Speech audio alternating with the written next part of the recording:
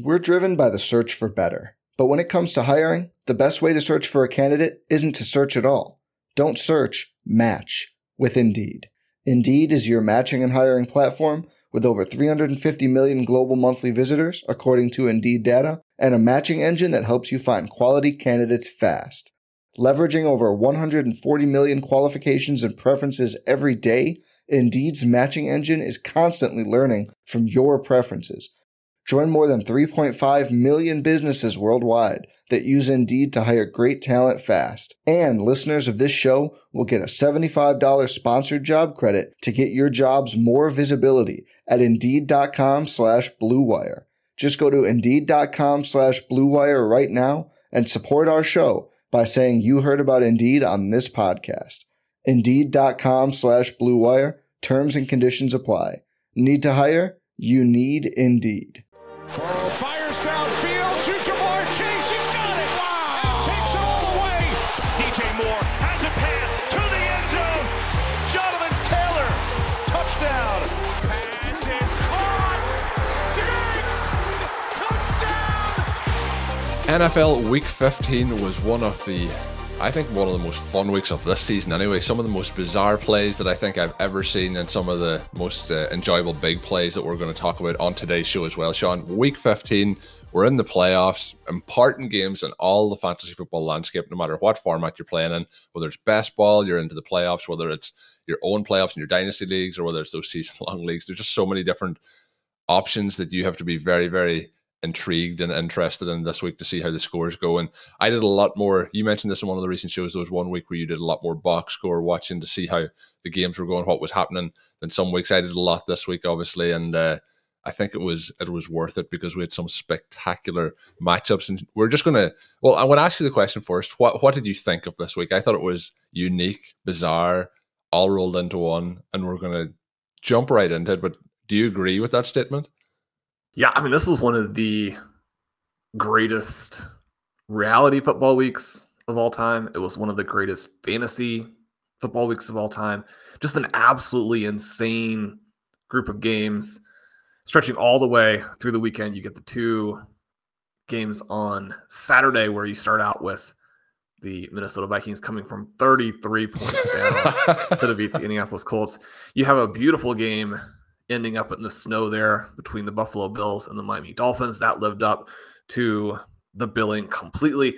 Then you have this frantic slate of games on Sunday. Talk about all of the back and forth. The Las Vegas Raiders blow another 14-point lead. Look like they're going to have some crazy stats. I believe falling to 2-5 in games in which they led by 13 points or more. Imagine that. Games in which you led by 13 points or more, you're 2-5. Obviously, that's not how the game ended, as they have a crazy finish there. We have the Cincinnati Bengals, who the Bengals come out about once a month, if not more, and look like they didn't sleep the night before. I mean, looks like they don't know how to play football. Yeah, I mean, I remember some of our college tennis matches back many, many years ago, like driving around all night before the match the next day. Then having to drive 6 hours to the match. Then each time you get to the match and you're like, where are we? That's where the Cincinnati Bengals always seem like when they come out, get down 17-0, but then call them. They are not only leading that game not that long after. They're down 17-0 with like 45 seconds left in the first half. They're ahead by the end of the third quarter. They score 34 unanswered points. Obviously, we've got a lot of talk about in the Detroit Lions, New York Jets game, especially with the New England Patriots and the Miami Dolphins losing.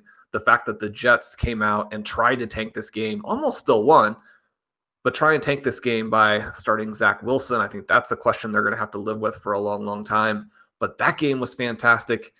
A few games that maybe not so great. You have Baltimore Ravens, Cleveland Browns. You have Denver, Arizona, where I seriously thought there was a possibility that everyone on both sides is going to get fired at halftime. But then they come out and actually play a pretty entertaining second half. So we have that going for us as well. Colin, before we get too far into it, I'm absolutely wired here, having done 12, 13 consecutive hours of football after spending, a huge chunk of yesterday with football and other sports. And I mean, is overtime too a team of destiny? Can we run the magic back We profiled the listener leagues recently, congratulated the winners there. We managed to advance in one of the two Superflex leagues, and Colin, that team has put up 191 points with Christian Watson still to potentially add a few more points on for us. We have Jalen Hurts with 35, Jerick McKinnon with 34, Derrick Henry with 26, Justin Jefferson 30, Devontae Smith 17, Noah Fant, Colin. Let's go. Noah Fant decides to play this week. He scores almost 17 points, outscores actually Gino, who's in there in the Superflex spot. T. Higgins adds 16. Drake London, 13 points on the bench. Trey McBride, 11 points on the bench. Those two guys decide and come to play this week. We are currently in the top 2 spots. It'll be very exciting to advance. Colin, you mentioned the scoreboard watching. This was just, again, a crazy week. FFPC main event, the team I had with Ben. So fun to watch Jalen Hurts and A.J. Brown do those types of things. We'll talk about that in a second. All of these RotoViz Triflex Dynasty Leagues were in the playoffs. And then you and I did a gauntlet draft the other day. And Colin, I have to say, that really sucked me in. I've done like 6 or 7 more since then. Anybody who maybe your day didn't go as well, or like you can't sleep because your team did so amazingly this weekend, head on over to Underdog. Listen to the show. Figure out the strategy. Head on over to Underdog. Draft some gauntlet teams. But Colin, this was a great day for Best Ball Mania 3 watching as well, trying to get your teams into the semifinals of that tournament. And we got points. Yeah. And I think that's the thing we wanted all season long. Win or lose, you have some shootouts. And so, I mean, if you scored 160, 170, 180, 190, you're probably looking at this and say, well, I mean, any other week this season, I would have actually gapped my opponents.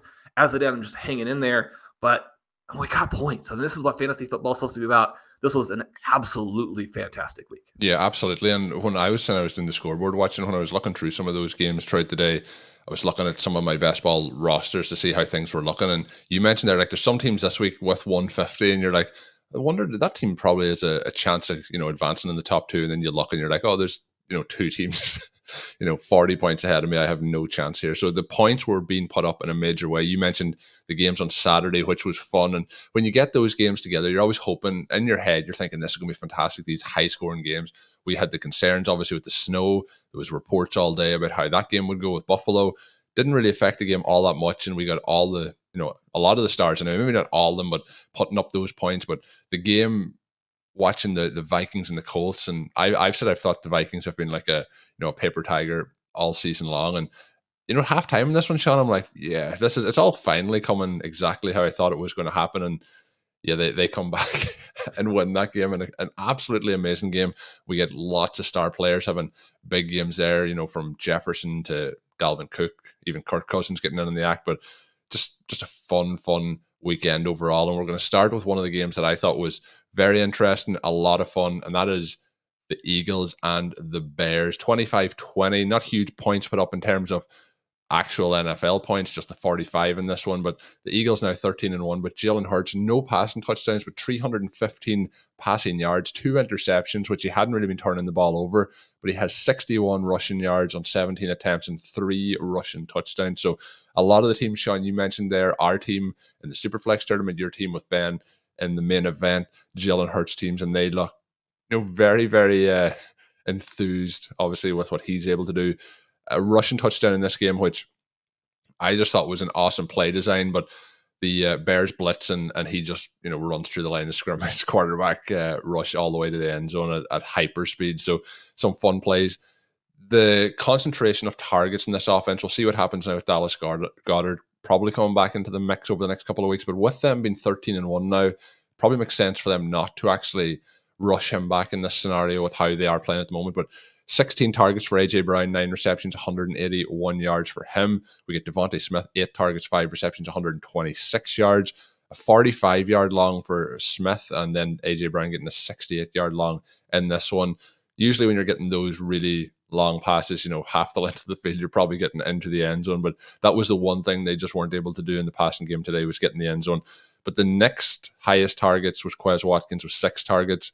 But in terms of the next highest receiving yards after Devontae Smith was 9 for Kenneth Gainwell. So they have a situation where there's pretty much no passing yards outside of those 2 guys. And it's great to see from our perspective to see the concentration going that way. Justin Fields, on the other hand, 152 passing yards, 2 passing touchdowns for him.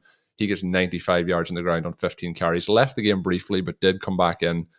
He looked on the ground, Sean. These are with Lamar Jackson, and Lamar Jackson hasn't really done it this season, but the two most probably electric rushing quarterbacks. And in terms of all time, they're probably, I think they're both probably in the top 10 of all time rushing quarterbacks to watch play. But this was fun to see how both these teams were doing it, and the Eagles do edge out the win here. Yeah, I mean, you say top 10. I think that outside of Michael Vick, there's not really another guy who would be with the speed for sure in the mix. Yeah. And Lamar Jackson is kind of crazy because he's almost this downhill type of runner where he gets to the edge, but everything feels like angles and speed and sort of deceptive size. Justin Fields is a cartoon character, right? I mean, he's a player in a video game. What he's able to do, and it's too bad he didn't get actually a touchdown on his long run in awesome. This one. He barely steps out. I mean, it called the touchdown originally, overturned and properly so, but that's one where he should have been sacked. Reverses field multiple times, shows the long speed, breaks some tackles, tiptoes down the sidelines. A little bit like the situation with Deebo Samuel last season. You're thinking, it can't keep happening. It can't keep happening. And obviously he's going to go through some stretches in his NFL career where it doesn't happen. I mean, you're not going to rush for almost 100 yards a game as a quarterback, through your entire career. He's going to hit some droughts at some point, but what he's doing right now is just absolutely astonishing. And he passes the ball well in this game too. And part of that is just the pressure that he puts on the defense in so many ways. Now, the flip side of it, 6 more sacks, and those negative plays are really hurting the offense. And yet you look at what he's passing to here. Byron Pringle leads the team with 39 receiving yards. He gets the touchdown late on sort of a broken play. David Montgomery, receiving touchdown, 3 targets, 38 yards. You have Cole Kmet leads the team with 5 targets. It's just an absolute joke here. One of the plays that they don't convert is a 4th down where Dante Pettis maybe makes the least effort I've ever seen any NFL player make on a meaningful play. Right? It's just kind of mind-boggling. I mean, if you want to know why Dante Pettis, someone who's very athletic, was not actually good in college and was a really bizarre draft pick by the 49ers, and then quickly fell out of favor with the 49ers because the 49ers make all these bad picks, and then they see the guys in practice, and they're like, no, we're not going to play you. We give playing time based on performance. And you're like, well, I mean, you should pick people who were good in college because that would help you get guys who are good in the NFL. Now, I say that, and because of the different things that they have done, the aggressiveness that the 49ers have demonstrated in going out and getting players, and they've got the most talented team in the NFL. And so from that perspective, I don't think that they're not worried about any criticisms of how they're drafting. But bringing it back to Pettis here, doesn't convert the 4th down. He has 4 targets, 1 reception. There's just absolutely no talent here. I mean, you think, say, fast forward 3 years and the Chicago Bears make some draft picks. I'm guessing they already wish they had that 2nd round pick back that they traded for Chase Claypool. But you make some selections, you put some players around Justin Fields, and this offense is going to be similar to what the Philadelphia Eagles are doing. What the Philadelphia Eagles are doing is just transcendent. You look at A.J. Brown in this game, only catches 9 of the 16 targets, but he goes for 180 yards, and a lot of the other targets were deep as well. He has another very close miss. He's contorting his body on all of these plays down the sideline, wrapped up and carrying his defender. I mean, pass interference basically doesn't exist or didn't exist in week 15, and yet we still got this offensive explosion because after a year of disappointment, these guys are getting out there and making plays. Just unbelievable what Brown is doing. He makes the long catch on his 68-yard gain, then breaks free. Then he manages to not go out of bounds. And at his size, demonstrates incredible agility down the sideline. The weird thing about it was he does kind of gap his defender by 5-6 yards with only 15 yards to go to the end zone. And you're thinking 70-yard touchdown for A.J. Brown. But no, he doesn't break away. He's tackled down near the goal line. If you're also playing Jalen Hurts, the silver lining is another Hurts touchdown. This was kind of a dagger week for Miles Sanders managers, especially in any type of tournament where you get cut, because he has 11 carries, 42 yards, looked okay, but the Bears obviously willing to stop the running game here. He is stuffed at the goal line, and that leads to another one of these Jalen Hurts touchdowns. if you have Hurts, the fact that once they get there inside the 1 yard line, they're going to run a quarterback sneak in addition to the play that you mentioned earlier, it's just absolute nirvana for fantasy. There's no way to stop that quarterback sneak. There is no way to stop it. On one of the plays, humorously, like the entire Chicago Bears defensive line is lined up across the neutral zone, and the nose tackle is like making contact with the center's body as they snap it. They're called for offside, and yet still don't come anywhere close to actually stopping the play. And then as maybe they plan, the Bears are like, well, we figured out we're going to stop it this time. We're going to stop it. And then they kind of line him up to the left-hand side, almost to the line of scrimmage, and do kind of a slant to the, or a snap to the side, and he takes in the 2-point conversion that way. So it's like, but incredible stuff from the Eagles. And you mentioned transcendent, out of the NFC, I think they are head and shoulders above anything else that's on offer in the NFC. We'll see how they do, but they certainly should be cruising towards that first round bye, and we'll see what happens then in the playoffs. But yeah, these teams heading into things from a fantasy perspective, I mentioned not getting Goddard back potentially if they want to hold him out, but I do think they're going to want to get that bye. So hopefully for everyone in the fantasy playoffs here, we get them 100% for the next couple of weeks, trying to really go all out to get that. And I think that was one of the advantages of the Vikings also winning, is it also means that there's still that need to continue to win those games. And moving on though, Sean, to a team that has continued to win and almost didn't win this, and I see you're wearing your Kansas City Chiefs hat. They get a division championship here. I think I seen this was the 7th season in a row that they have gone on to win the division, but they get a win against the Houston Texans, who, after pressing the Cowboys last week, they really pressed the Chiefs here. This game goes to overtime. We had a couple of overtime games this week. We had a couple of games that really, Sean, we thought we're going to overtime, and we're going to get to those in a minute. But yeah, just an amazing week from that perspective. Games coming down to the wire, 1-score games. Just a lot of fun from that aspect, and the very final moments. Patrick Mahomes again, over 300 yards, 336, 2 touchdowns for him. Pacheco, 86 rushing yards. We get Jerick McKinnon though, Sean. I don't think we can say he's taken over the backfield, but in terms of what he's actually doing from a fantasy perspective, he is dominating over the last couple of weeks. Over 30 points again in PPR formats.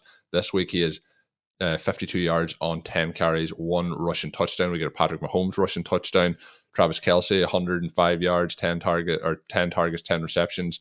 We get Juju Smith-Schuster, 10 targets, 10 receptions, 88 yards. So highly efficient for those guys. But Jerick McKinnon, Sean, 8 targets, 8 receptions, 70 yards, 1 touchdown. So the top 3 targets, actually, I'm looking here now. Noah Gray is the 4th target by, or 4th option by receptions and yardage here. 100% pass completion to Kelce, Schuster, McKinnon, and Gray in this game. But McKinnon, 8 for 70 and 1 through the air. On the other side, there's not a huge amount to really talk about, I don't think, from the Houston side, but they really did put up a fight here in this one. Sean, your Kansas City Chiefs, Jerick McKinnon, can he keep up what he's doing here? It's, when you're looking at 0 RB picks at the start of the season, and particularly in these best ball formats, Jerick McKinnon could potentially be that person who has pushed the team here through these weeks to go on to win some major money. Yeah, and he was one of our guys on the 0 RB candidates list who looks like he could be the league winner, be the tournament winner. The last couple of weeks, he's been so much like what he was in the reality playoffs last season. He's such a perfect fit for what the Chiefs do, and they've been kind of looking for this back, searching for him. They're pretty happy with Pacheco brings to the table as the early down rusher. You hope that there's no point at which Clyde Edwards-Helaire would come back and take away any of the touches in this offense. One thing of note, Colin, among the running backs, Ronald Jones did lead the way in yards per carry in this one, 6 yards per carry. Let's go and tell us how many carries he had. He had 1 carry after Pacheco fumbles. Let's go. Pacheco would have had a massive game if he doesn't fumble, because otherwise he looked good. The 15 carries to 86 yards. He also caught a pass. This is what you're expecting, but again, it's against the Houston Texans, who allow the most rushing yards per game against of any team in the NFL. This is a difficult game to explain, right? You look at the game a week ago against the Cowboys, and the Texans really held in there in most of the statistical categories. They didn't dominate that game by any stretch. They didn't win that game from a stat perspective by any stretch, but they were there. They had it. You convert that touchdown late, they're going to win that game, and arguably deservedly so. This game was really weird, and the Chiefs have had a variety of games. If you think back to the Colts loss early in the season, they've had a variety of games that they've either let be much closer than they should have been or lost because of just, it seems like a lack of intensity, a lack of concentration. It's similar to that Bengals malaise, and yet it can take place over the course of an entire game. They do go to overtime, and the Texans have the ball, only need a field goal to win the game, but it's not a particularly close game, right? They have 15 more first downs. They outgained the Texans 502 yards to 219. 280 more yards, and yet they're in overtime with a chance to lose. And you went through all the players who put up the big games for the Chiefs. They really were still firing on all cylinders offensively, but you get the Pacheco fumble. That was really costly. You have a situation where Juju Smith-Schuster takes just a really dirty hit from the Texans, and you like for these guys to start getting kicked out of these games. Just a flagrantly dirty hit, and Smith-Schuster's had terrible concussion problems. And so the last thing you want is somebody who has that in their background, taking these dirty hits. But obviously he's taken sort of measures into his own hands before. We know that he was the guy who laid out Vontaze Burfict, maybe not exactly in a position to exactly take the moral high road. He does get pretty fired up about it, though. And the next time he catches a pass, he tries to lay a hit on the defender. And maybe that's karma paying him back a little bit, because he kind of misses the defender, but takes the ball into the helmet in a way to where he actually fumbles himself. This is the first time I've ever seen for progress ruled and then overturned. The officials had another game today, another weekend worth of games that just left you scratching your head the entire way through. And the commentary, too, from the officiating experts, sort of bizarre. We had a play on Sunday Night Football where the Washington Commanders execute a perfect 2-point conversion and get called for offensive pass interference. This was a bizarre day today because there were a lot of 2-point conversion attempts, and almost every single one of them, the player whom the pass was intended for was like hogtied, wrestled to the ground, physically assaulted in the course of the play, and the official just looked at it like, I don't care what's going on. Gotta let them play, Sean. Gotta let them play. Jahan Dotson runs a route into the end zone on this Commanders play. The defensive back wraps his arm around him, getting ready to commit a pass interference penalty, as we've seen all throughout the day. They run a receiver in behind him. He stores the 2-point conversion. Beautifully designed play. Nothing there at all except for the defender getting ready to commit another foul, and they get called for a pick. The officiating guru liked the call. Chris Collinsworth made the case that probably not a foul, and I would agree with again, so many bizarre plays.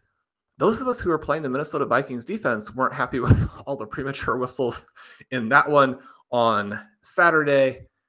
But again, I mean, far too many really exciting things to worry about that. But you have the 2 fumbles. You have Harrison Butker, one of the best kickers in the NFL, looking like he's still very limited. He had a disastrous game today. Both of his misses, an extra point and a 50-yarder to win the game. 2 plays which, along with the turnovers, made this game a lot closer. He shanks the extra point. He pushes the 50-yard field goal, which he has the leg from 65. So I mean, it's going to be about kicking it straight. Misses very, very badly. Field goal kicking is not easy. Definitely don't envy those players, their positions. I mean, it'd be great to be an NFL athlete, be out there. I mean, that part would be pretty awesome. It is a pressure-filled situation where you really only get picked out when you do a poor job. And these are difficult plays. You hit that ball very solid and are off just a whisker in your trajectory. You can miss it left or right. That was not the case with Butker. He missed both of these badly. So we hope that he can get on track for those of us who are playing him in fantasy and for Chiefs fans.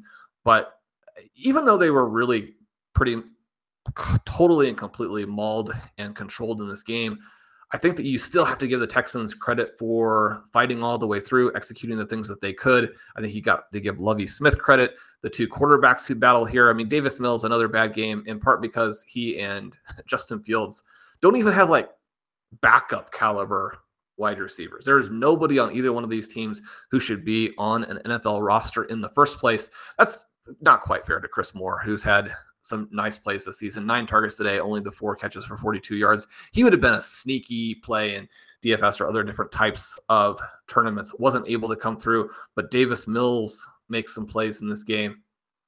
A cool game. And one of the things that we witnessed all the way through, and starting with the Colts building that 33-point lead. I mean, you look at that and you're thinking to yourself, I mean, you can't blow a 33-point lead. There are some coaching mistakes. I mean, it was a pure Matt Ryan, Kirk Cousins fest, where in the first half, you get to see all the issues that Kirk Cousins has. In the second half, you get to see all of the issues of a geriatric Matt Ryan. And yet, one of the reasons that you never quit on these games is if the Colts can score 33 points on you in the first half, just imagine how many you could score on them. So much back and forth in these games.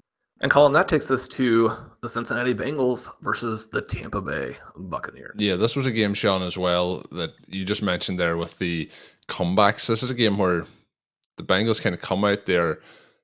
Joe Burrow comes out and he's efficient, but then they have the interception, which kind of changed the trajectory of the first half. They are 17-0 down. There's a field goal just before halftime, but where this game really changed is the second quarter. Tom Brady and the Buccaneers look really good on offense. And that first half, as I mentioned, putting up those 17 points, but things really did slow down for them. Just the 6 points in the second half coming their way. They lose 34-23. And that led to, I believe, 34 unanswered points in this game. So it's 17-0, then it goes to 34-17, and then finishes off, as I mentioned there, 34-23. Obviously, one of the teams, Sean, in the NFC South is going to get into the playoffs. So even with this loss, the Buccaneers are still kind of having that opportunity, but they are 6-8 on the season. The Bengals now 10-4. The Bengals are that little bit of a, you don't really know what you're going to get from them, but the comebacks and the spectacular NFL kind of storylines, some people might say scripts, but storylines are interesting here with them getting this win. Not a huge day for Burrow. He does just have the 200 yards passing, but you know, if you get 4 passing touchdowns, Sean, with 200 yards passing, I think that's going to lead to a pretty good day overall. Nothing really on the ground. A combined 21 rush attempts for the Bengals here, just a 53 yards. But Jamar Chase gets a touchdown. Tyler Boyd gets a touchdown. That's 7 for 60 and 1 off 13 targets. Sean, you mentioned some of the pass interference or non-calls. Jamar Chase was furious a number of times in this game because he was just getting wrestled each time he went to make a reception. He did start to get some calls in that second half. Tyler Boyd came in with a finger injury, 5 targets, 5 receptions, 35 yards, 1 touchdown. T. Higgins gets in the end zone as well. 8 targets, 5 receptions, 33 yards, and 1 touchdown. I felt that there was a lot left on the table as well today from the Bengals passing perspective, but they get the job done in this one. Tom Brady, 44 pass attempts, 30 completions, 312 yards, 3 touchdowns, 2 interceptions. Got really messy, bad interception early in that second half that led to points again. And the other thing that the Bengals were really good at in this game is when they got those opportunities from the turnovers, they did really punish the Buccaneers. Again, another side of the game where there wasn't much happening in the running game, 25 attempts, 92 yards for the Bengals, or for the Bucs as a whole. Godwin, though, 8 targets, 8 receptions, 83 yards, 1 touchdown. We get Russell Gage, the other big kind of scorer today, 12 targets, 8 receptions, 59 yards, 2 touchdowns for him. What are some of the takeaways, Sean, that you have from this game?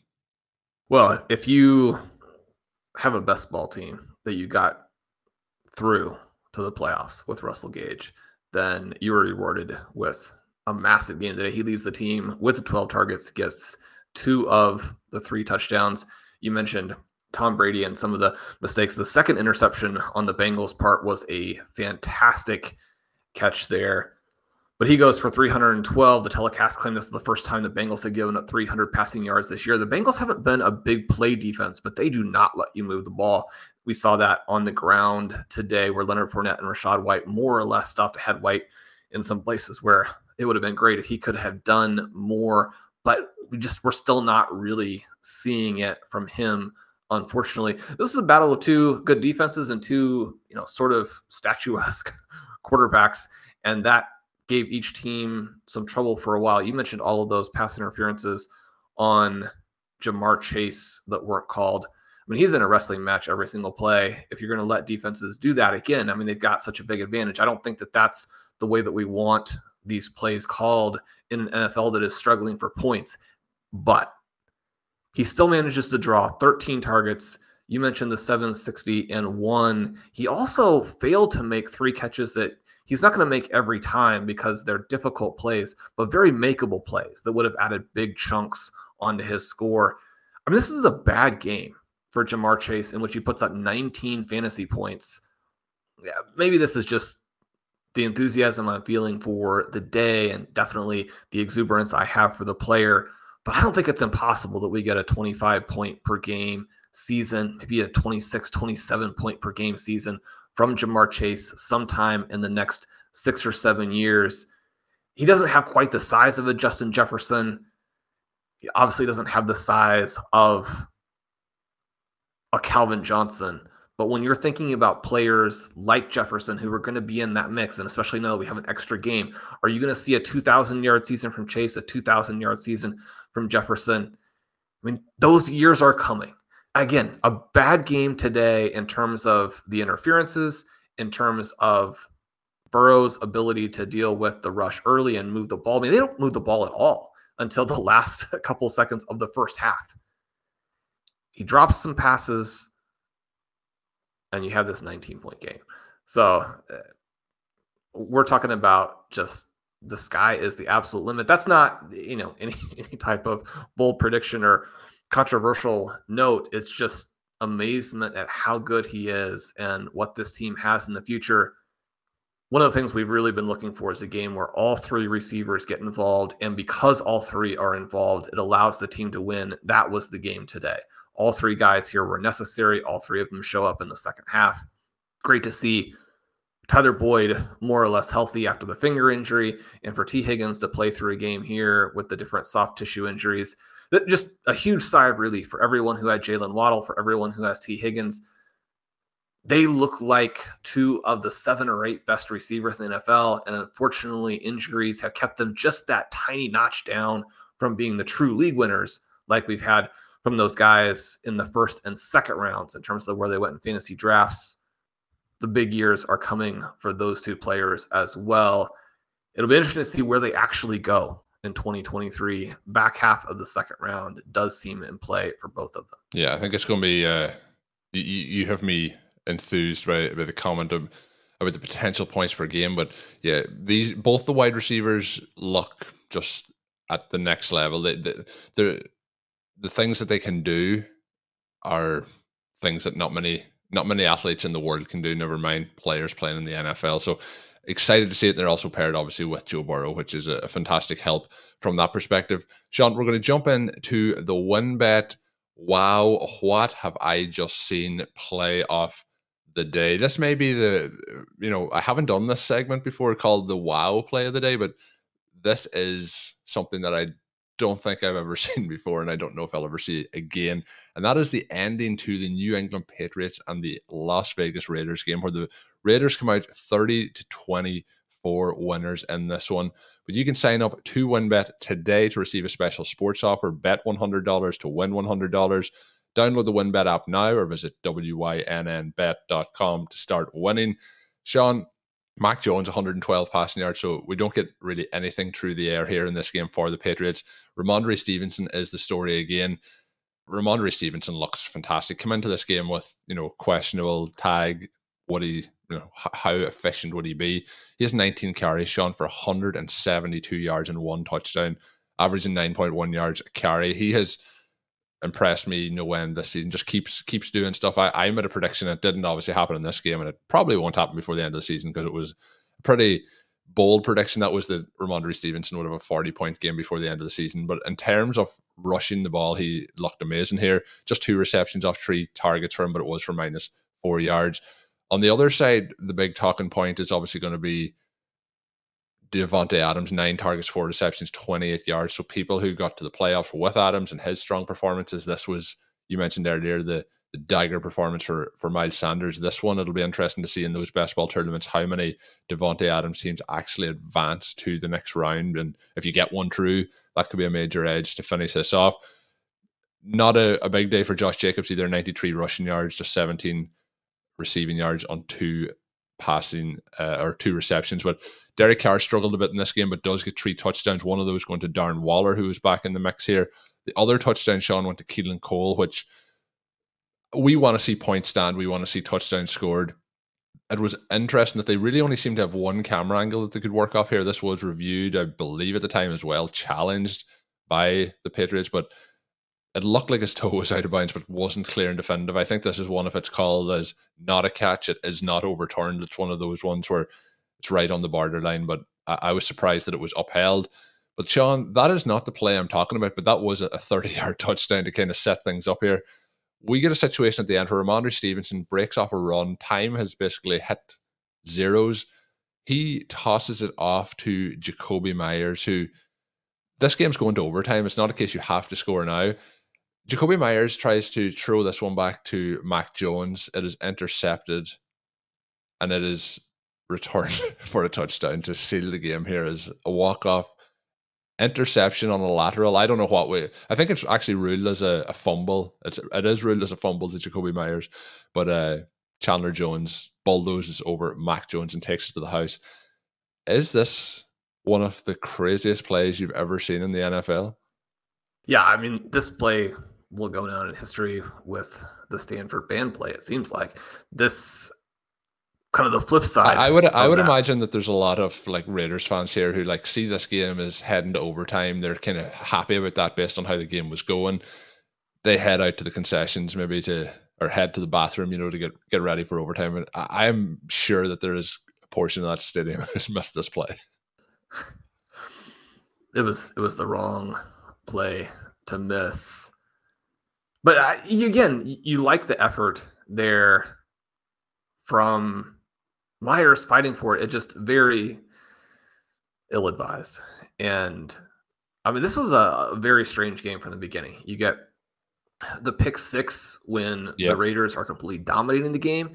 You have a game here where the Raiders are able to come back, even though, I mean, this is a New England defense, a New England game plan. So you know that they're going to take out the stars. So they take out Davante Adams. They take out Josh Jacobs. I mean, Jacobs still goes for 93, but when you have the 22 carries, that's not really helping the team from an efficiency perspective that moves the chains, gets the team in scoring types of positions. You mentioned that it was a dagger performance from Adams, not a killer from Jacobs, but if he was the guy who carried you to the playoffs, then he didn't carry you today. Scored about the same number of points that you're going to get from Jerry Jeudy in one of the ugliest NFL games we've ever seen. So that's not kind of the level that you were hoping for today. Now, there was a long play early where if Davante Adams hauls that in, it's a little bit different day for him. I think a beautifully thrown pass, he usually makes that not an easy catch at all, but I mean, we're so used to seeing him make the highlight look routine. He wasn't able to do it today. You have the play in the end zone there. That's one where you have to have more angles. I don't understand. It's a little bit like having officials who aren't full-time, although that's a little bit of a misleading type of deal. But to not have the camera angle there, because you actually can't overturn that play, I don't think. The angle that you get is so terrible that even though it does look like his toe is on the line there, because of perspective, that's going to be misleading. The official's right there looking at it from his angle, sees it as a touchdown. You don't have any of the angles that would show you that he clearly stepped on the line based on what the rules are. I mean, but you got to kind of let that my question, so I'm okay with that. My question is, we had the Jaguars game last week where there's a fantastic camera angle of Zay Jones' toe that shows it clearly inbounds. We're playing this game in one of the newest stadiums in the NFL, costs probably close to maybe billions of pounds or going over that, or billions of dollars, and the one view we have seems to be from like the top of the upright. Can we not get a second camera in here? Yeah, so that part was unfortunate because I don't know. I was rooting for the Raiders here. I was rooting for Derek Carr for fantasy. I was excited about the play. I'm not unbiased. I won't pretend to be, but I do think that we want the scoring, and based on the rules, you've got to hold that play up. It is unfortunate for the Patriots, who appear to have this game won, and then they have that play late. You have to mention Mac Jones. He goes 13 for 31 for only 112 yards. I actually didn't think he threw the ball that poorly in this game. A lot of drops by the receivers. The Myers play at the end, not the first really bad play by his teammates that don't allow him to move the ball. You have a situation at the end of the first half where the play calling is late constantly. They are not able to run the plays that they want. They end up settling for a field goal. And this was one of the first games today where I thought that the Patriots offensive coaching was so egregiously bad that the issues that were talked about all offseason and all preseason just so glaring. And so from that perspective, you wonder what they'll do in the offseason, because now they're going to be faced with that. Their playoff odds plummet with the loss here. They've got several more difficult games to go. You've got a fantastic defense. You've got some young potential stars. You have a Ramondre Stevenson. You look at what's happening with the Jacksonville Jaguars and how just in the last month, Trevor Lawrence has taken this leap from possible bust, blows right past competent, to now looking like an absolute superstar. One of the things that the Jets were dealing with today as well is that they don't want to give up too early. You think about Justin Fields and how he looked last season, how he looked in the first month, and then what he's been able to do since. These teams know that they can't give up on their players when they've invested what they've invested in them, and when starting over has such high costs in its own way. And yet what we're seeing here with the Patriots is not giving Mac Jones a chance. On the one hand, I think you have to like his competitiveness and the frustration that he was demonstrating. On the other hand, the Patriots probably are not going to put up with that, number one. And then just number two, it really does give you a sense of the dysfunction. Now, the Las Vegas Raiders actually a much better team than their record indicates. This would have been an excellent win for the Patriots. It's not a terrible loss from the perspective of who you played and that element of it, but you have to win this game. They had a couple of different things that they could have done outside of that last play that would have let them cement the victory. We're driven by the search for better. But when it comes to hiring, the best way to search for a candidate isn't to search at all. Don't search, match with Indeed. Indeed is your matching and hiring platform with over 350 million global monthly visitors, according to Indeed data, and a matching engine that helps you find quality candidates fast. Leveraging over 140 million qualifications and preferences every day, Indeed's matching engine is constantly learning from your preferences. Join more than 3.5 million businesses worldwide that use Indeed to hire great talent fast. And listeners of this show will get a $75 sponsored job credit to get your jobs more visibility at Indeed.com/Blue Wire. Just go to Indeed.com/Blue Wire right now and support our show by saying you heard about Indeed on this podcast. Indeed.com/Blue Wire. Terms and conditions apply. Need to hire? You need Indeed. This episode is brought to you by Hyperice, the leader in advanced warm-up and recovery technology. They have tons of innovative products, like Venom-heated wearables to help soothe sore back muscles, Normatec compression boots to speed up recovery and increase circulation, and Hypervolt massage guns to improve mobility. Loved by athletes like Naomi Osaka and Erling Haaland. Try them yourself. Get 10% off your order with the code MOVE at Hyperice.com. Sean, next game, maybe a quick recap. It's the Arizona Cardinals and the Denver Broncos. We get Arizona losing out on this one, 24-15. The Denver Broncos getting the win. Both teams now 4-10 on the season. You mentioned earlier that you thought both coaching staffs may be out of jobs at halftime. Still feels like both of these coaching staffs could be out of these roles at the end of the season. It's just been a terrible season for both based on where we thought they would be at this point. But the Cardinals have a couple of those back-to-back, obviously first-year head coach in Denver, so we'll see what happens there. But Arizona in big trouble here. We do get Colt McCoy with a concussion. He leaves the game. Terrence McSorley comes in for him. Really struggled to get anything going from both of those guys. We get a Trey McBride site, and he gets 4 receptions for 55 yards. We haven't got a huge amount for him throughout the season. Maybe the backup quarterback's been in there, maybe beneficial to him. 7 for 60 for DeAndre Hopkins. James Conner gets in the end zone with 63 rushing yards from him, 3 receptions and 28 yards to add to that. Jerry Jeudy, 8 targets, 7 receptions, 76 yards with Brett Rippon at quarterback, 197 yards passing for him. Sean, the running backs kind of got the job over the line here with Latavius Murray, 24 carries, 130 yards, 1 touchdown. He has done quite well since he has come in and kind of been the starter on the offense here. Has continued to put up some points for them in a season where not a huge amount of bright spots in Denver. Marlon Mack gets into the end zone again with a rushing touchdown here, 5 for 37, 1 touchdown for him. But again, probably not affecting many lineups this particular week. And then we also get Eric Tomlinson getting the other touchdown here for the Broncos. Any thoughts on this? Any key things to take away? Another one where we mentioned potential players maybe not advancing in some of these contests. DeAndre Hopkins maybe in that bracket as well. Yeah, Hopkins looked like he was going to be a guy who, if you had the guts to take those first 6 weeks, that he was going to be a difference maker down the stretch. That has evaporated with the injury to Kyler Murray. Even worse is Marquise Brown. You think of all of these teams that traded for star wide receivers in the offseason. You think about what the Cardinals paid for Brown and what he's given them.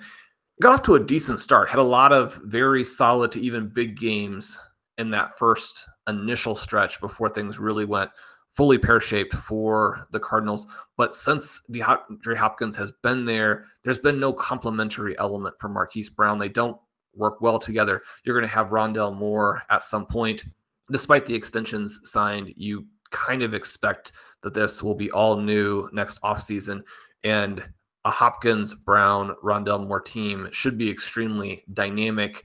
The news, it sounded like, on the Kyler Murray surgery was very positive to where he could be back to start next season. I think if you're a Cardinals fan, you have to be excited about that. And then you have to be excited about the fact that McBride looked fantastic in this game. Just the 5 targets, but he is a big dude who's fast. I mean, that was one of the things that came out of this offseason, and the reason that they took him where they did is that to have a tight end with that much production in college, even if it's a small school level, and then for him to be that athletic, that's a potential difference maker for you.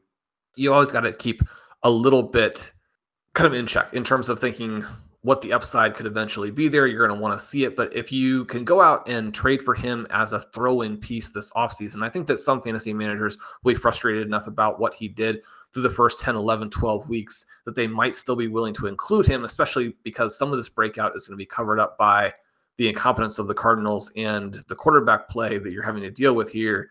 He's someone, especially when thinking about the trajectory for a lot of the tight ends and when you're expecting them to really hit, I'll be trying to add as many shares of McBride as you can this offseason. Again, I say that as someone who is loaded up to start with, so it's not coming to you from the perspective of being surprised by it or changing the opinion. You might weigh that a little bit, but definitely doubling down on McBride as the guy that you want to have here. Unfortunately, a contrast to Greg Dulcich on the other side, who's been one of the few bright spots for the Broncos. He was not a part of this passing game with Brett Rippon under center. If you were playing him, and I was playing with both Ben and with Patrick Kerrane in RV Triflex quarterfinals this weekend, to have Eric Tomlinson and guys like that as the focal point. Tomlinson does get in on a touchdown there. That part a little bit disappointing. Jerry Jeudy, 7 for 76. Within the context of this particular game, it was an explosive. He averages just under 11 yards per reception, but the routes again today, and this is something that even as he's struggled to both stay healthy and to deal with the excruciatingly poor quarterback play during the course of his first 3 seasons in the NFL, people rave and rave and rave. I think when the quarterback play is as bad as it's been, it can be hard to see that manifest itself in a game in a way that really matters to you as a fantasy manager or even just as a fan. You're thinking, I mean, it's fine, but it's irrelevant. In today's game, his ability to go out there and separate and get so wide open that Rippon could find him when he needed him, it jumped out to me. And so that part was kind of cool. I think that Jeudy is someone where the injuries really bother me, really worry me. The future quarterback play, I mean, Russell Wilson is locked into being the guy for this team for a long time. He's not going to be awesome unless something really changes. And yet they're going to have new coaches. They're going to have a new offensive scheme. Hopefully it's something that fits a little bit better. And it's just like actually NFL level, like borderline competent. One of the things that we've witnessed this season is just the stark contrast between what Doug Peterson brings to the table and what the Jaguars were dealing with last year. I think that the situation in Denver is as bad or worse than what the Jacksonville Jaguars were dealing with last year. Urban Meyer, obviously overmatched, obviously someone with a lot of these sort of Napoleon issues and what have you. But in terms of actual coaching acumen, I think the Denver Broncos are dealing with an even worse staff here. Judy's someone that you probably should be buying if you can get through those injuries. You look at what he's doing. You look at what Devontae Smith did today. He was someone, especially early, where as the Bears are trying to take A.J. Brown away, and that seems strange to say when you look at the final line, but they were definitely doing that. Devontae Smith was shredding them. He was so dynamic, so wide open, showing off so much speed, so much ability after the catch that they had to change their game plan. A.J. Brown gets a lot of these one-on-ones. A.J. Brown actually making the contested catches today, not necessarily separating, but using that size. Smith separating. You think about Smith, you think about Jalen Waddle, who demonstrated that he can still get it done with his long score. Jerry Jeudy, obviously right there or better than those guys in college. We saw some elements of it today. Probably isn't super important to you these last couple of weeks with this environment, but he's someone where add him. And when you look ahead to 2023 and early drafts, some of which are already taking place, draft him. Yeah. And you've mentioned a few times that I'm feeling this excitement already to start drafting for 2023. So we'll see how long we wait before we start jumping into those. But Sean, the last game we're going to talk about today, we will be back on the Tuesday show to recap the rest of the games here. Hopefully, for me, a Green Bay Packers win, but a team in the division, the Detroit Lions, get another win, 20-17 against the New York Jets. This looked like a game that was destined for overtime, but the Lions get it done late here, and then the Jets couldn't respond at that point. They are now 7-7 on the season. Incredible story as to how they have got to this point. But this wasn't kind of the game that we've come to expect with the Lions, where we get a high-scoring shootout. The Jets really didn't have enough to put them in a hole, against the Lions defense to make them continue to try and put up those numbers. So it was a little bit of a closer game. The only real note here for me, Sean, is Garrett Wilson got it done, and a lot of it came late on. He gets 4 for 98 off 9 targets. You mentioned Zach Wilson. Zach Wilson has some nice throws in this game, has some very bad throws in this game. So we kind of got a mix of what we thought Zach Wilson would do. But I have to say, he did have 317 passing yards in this one, but it is 18 off 35. So very inefficient in it. Takes 4 sacks for 30 yards. And just now when I mentioned sacks for 30 yards, Joe Burrow today got very, very lucky with a defensive holding call. We were talking about the holding calls. There was a hold on Jamar Chase, which meant that ruled out, I believe it was going to be a 26-yard sack that took them into their own half, which was a absolute, I'm sure he is very thankful for that call come the end of the game. But yeah, a weird decision there by Burrow to head towards his own goal at a high rate. But on the Lions side, we get just the 252 passing yards from Goff, 1 touchdown for him. Swift gets a little bit going on the ground, just the 52 yards for him. Jamal Williams, just the 33 yards rushing for him. We are seeing Justin Jackson sprinkled in a bit more, 6 rush attempts for him. And then we get nothing major, I guess, from anybody through the air for the Lions. So I don't have any major takeaways from this game for fantasy moving forward, other than Garrett Wilson continues to look good, but he's going to have a little bit of trouble here if we have Zach Wilson for the rest of the season. What did you make of the Lions and the Jets? This was another one where you can understand the frustration, and yet you probably just need to rein it in a little bit more. Wilson left the field fuming on multiple occasions, just really showing up his quarterback. Now, I think you have to question what the Jets are doing here, because if they win this game, and the New York Jets had the best defense in the NFL. What they did to the Lions today was extraordinary, completely shutting them down, and the Lions have been hot. And the Lions and it's not a fluke. They've been hot for too long, an entire season basically, except for that time period when Amon-Ra St. Brown was out. And they made them look awful. in this game today. You think a little bit about the defense that's being played in that AFC East alongside some of the offensive fireworks. The other game where Detroit really struggled this season was against that New England Patriots defense. Huge contrast, Patriots offensive and defensive sides of the ball. But in this game here, I think you have to like the competitiveness on both sides. You have to love both coaching staffs. And Jared Goff, on the one hand, demonstrated why he's probably still not the future in Detroit. And on the other, I mean, he leads them to a win against a team that is the caliber of the defense is just almost impossible to overstate here.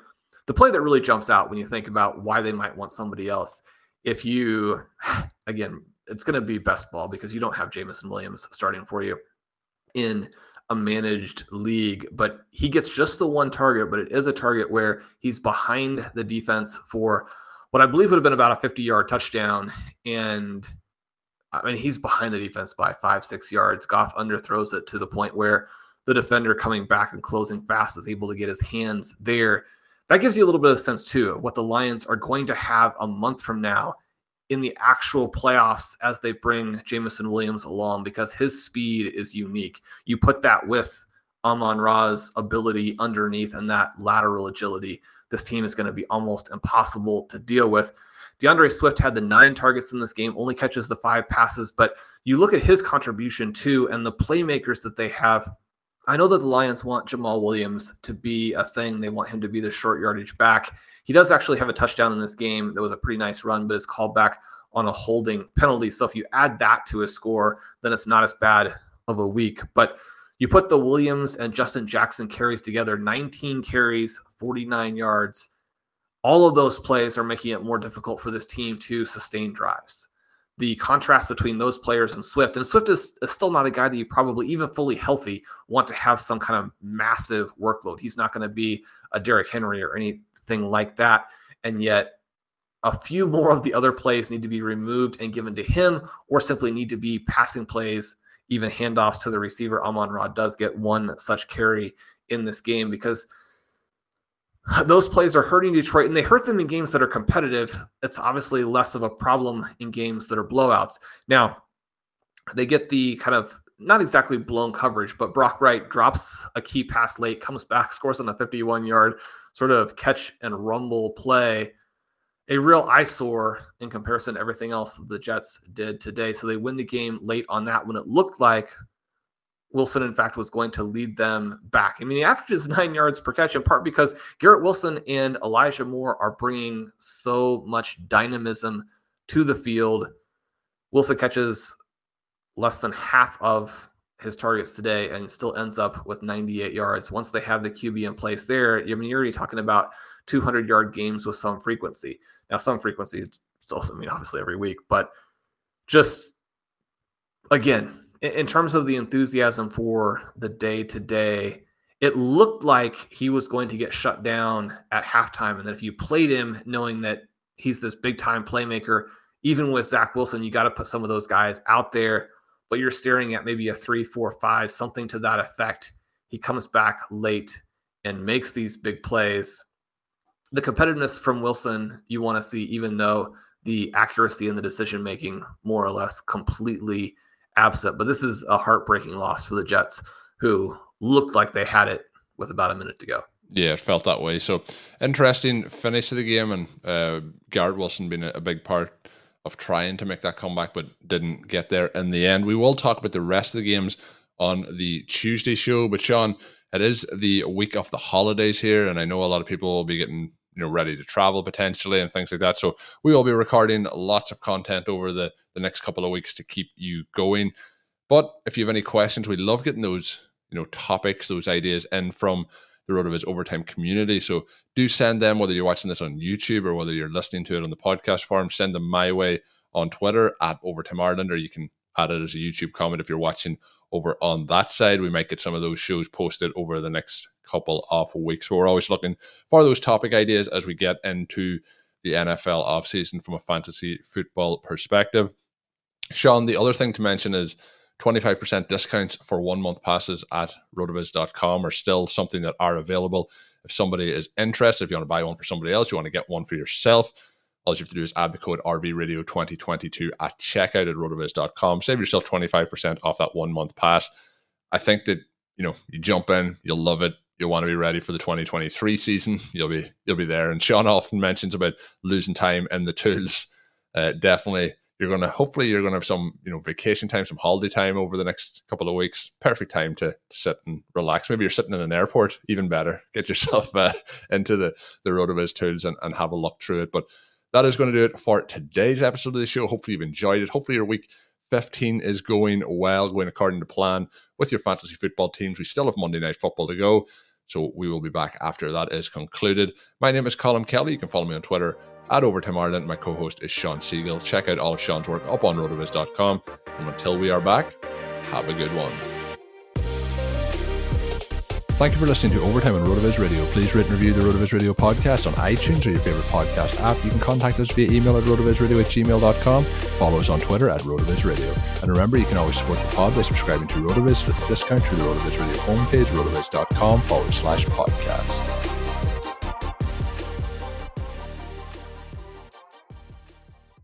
Waiting on a tax return? Hopefully it ends up in your hands. Fraudulent tax returns due to identity theft increased by 30% in 2023. If you're in a bind this tax season, LifeLock can help. Our U.S.-based restoration specialists are experts dedicated to helping solve your identity theft issues. And all LifeLock plans are backed by the $1 Million Protection Package. So we'll reimburse you up to the limits of your plan if you lose money due to identity theft. Help protect your information this tax season with LifeLock. Save up to 25% your first year at LifeLock.com/aware.